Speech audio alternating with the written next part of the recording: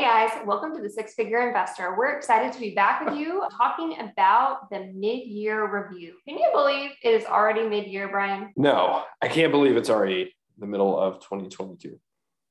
I know you started 2022 with a market forecast for the year. Yes. So what everyone wants to know is who was more correct, you or the weatherman?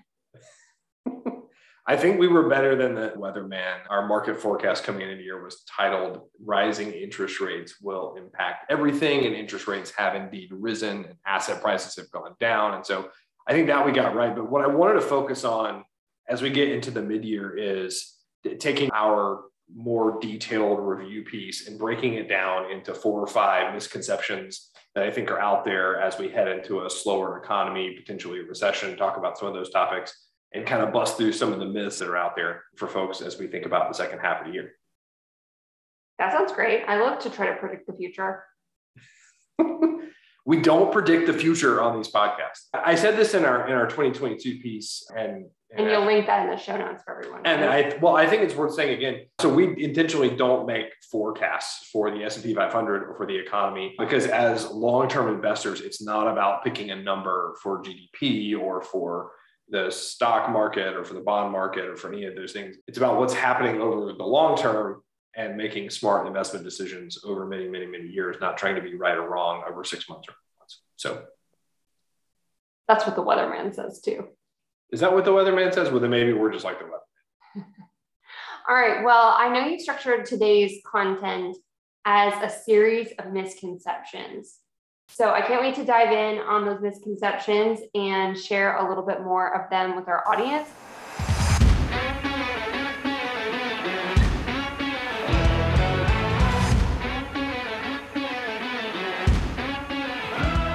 Hello, and welcome to the Six Figure Investor Podcast. Are you a professional who wants straightforward, trustworthy financial strategies that you can act on?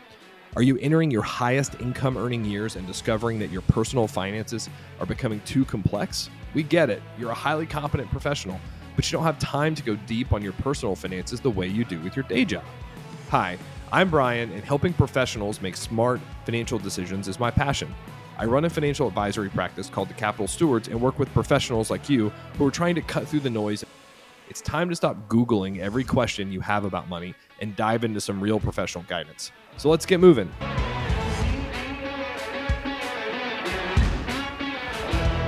So I put together a few misconceptions that people think today and what we should think instead. Yeah. Why don't we start with number 1? What is misconception number 1 and what should we think instead? So the first misconception is that the market is down since the end of COVID. How is that a misconception? I'm pretty sure it's down. So the market is down so far in 2022. That's absolutely true, especially if you look at the S&P 500, even bond markets and other types of assets, maybe except for commodities and gas. But if you zoom out and think about markets as long-term instruments of growth, if you bought a broad basket of stocks, say the S&P 500, in February of 2020, your portfolio would be up 17% since February of 2020. COVID has happened. All the turmoil that's happened in the market this year has happened. Your portfolio is still growing at 6.8% a year, even given all that. If you bought at the bottom during COVID, the market is up more than 70% since May of 2020. And so that just goes to show that staying invested is really, really powerful, even through downturns. If you sell and cash out, you may never get a chance to buy back in at those sort of lower levels.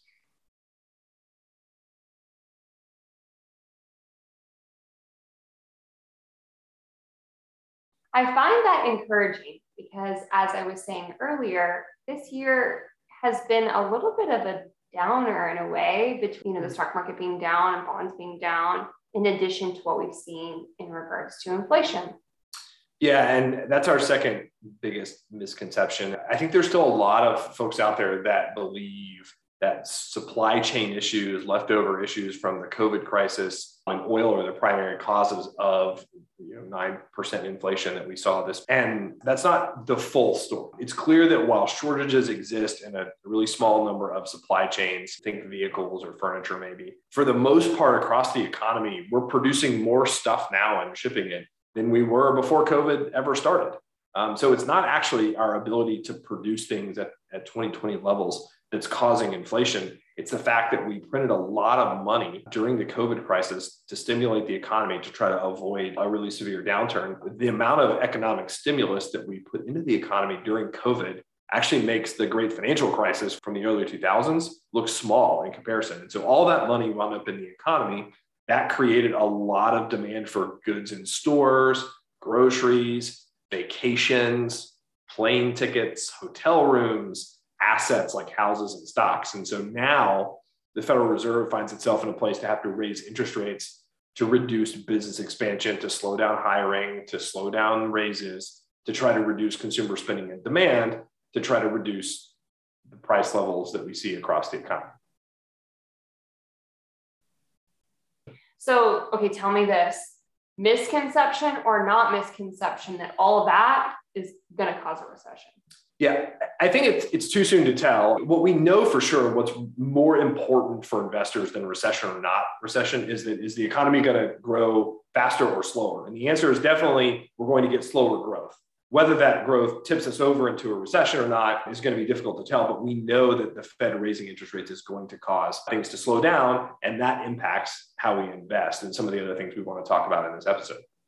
So I've always heard this thing, and maybe this misconception or not misconception, that in a recession, you should buy value stocks like these consumer staples that people are going to. Yeah, all the stuff that's in the grocery store, right, that you're going to buy anyway, right? You still need Ritz crackers and Coca-Cola, no matter what happens in the economy. Movie tickets. Yeah, movie tickets. I don't know if movie tickets are a staple or not. I had always heard that movies did really well in recessions because they're like the most affordable form of entertainment. So instead of, like going to Paris, you just watch a movie about one instead. Yeah, I buy that maybe a little bit. It's like it has Netflix supplanted that. I don't know. Oh, probably. I don't know. We've been to movies more lately though than we have in the last 2 years. So that is actually one of the biggest misconceptions I've heard from folks over the last couple of months. And it's really important as an investor to understand how this actually works. As company profits and the economy downshift into slower growth or low growth mode, growth stocks have actually outperformed some of those staples that we talked about going back in recessions, going back to the 1980s. And the same is true even if there's not a recession and the economy just slows down. And the reason for that is that those traditional sort of value-oriented stocks, banks, energy companies, consumer products, and staples, they need the overall economy to grow for their businesses to grow. They're generally slow to innovate. They rely on overall economic growth for their profit increases. On the other hand, when you think about growth companies in the technology space or growth companies in healthcare or even in sort of consumer product areas, they're transforming a particular industry. And so those companies tend to fare better in recessions because they are continuing that transformation regardless of what's happening in the overall economy. They're not as reliant on the economy to produce growth in their business. They're taking market share from other competitors in the space. And so it's key to let history and data be your guide to investing in slower economies and in recessions and not conventional wisdom. The key is your investments need to include companies that are continuing to grow despite what's happening in the economy. The key caveat there is making sure that those companies are producing real profits today, not companies that are losing money today and simply hoping to make money down the road. That's a really risky place to be. In a downturn, it's difficult for those companies to borrow and do other things. So it's about finding companies that are growing earnings, that are doing interesting things in the economy, but that are actually making real money today as we go forward. I think that clarifies a really important misconception for me. What other misconceptions might people have about their investments in a time of recession?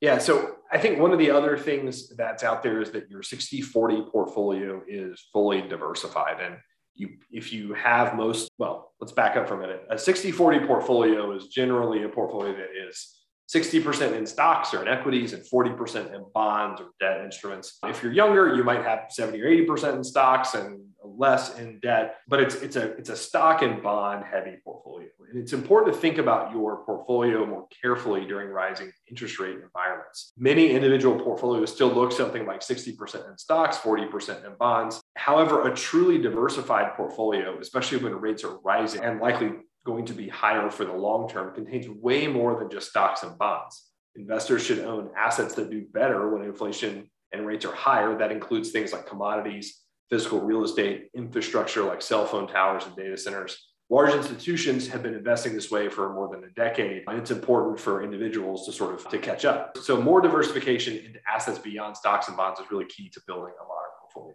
So we've talked about some important highlights of the year thus far in regards to stock market performance, inflation, pending economic slowdown, and some ways that we should think about our investment portfolios as in response to that. So what should investors be focused on in the second half? Yeah, so in summary, I think it's important to be rebalancing portfolios and making sure that exposure to the growth stocks that we talked about is back in line with your long-term expectations. Many of those types of companies are down materially this year. And so you may need to sell assets that have done well in other parts of your portfolio, maybe commodities or something else, to buy those stocks that have underperformed. And then secondarily, making sure that you're broadly diversified for a higher inflationary, higher interest rate environment, which we think is going to last several years. That means owning a really broad set of assets in your portfolio beyond just stocks and bonds. And those are the two things we'd be focused on for the second half of the year. Awesome. Thanks so much for looking back with us, Brian, on where we've been thus far in 2022 and looking forward as you think about the rest of the year. Anything else you'd like to share with our listeners? We'll see you next time.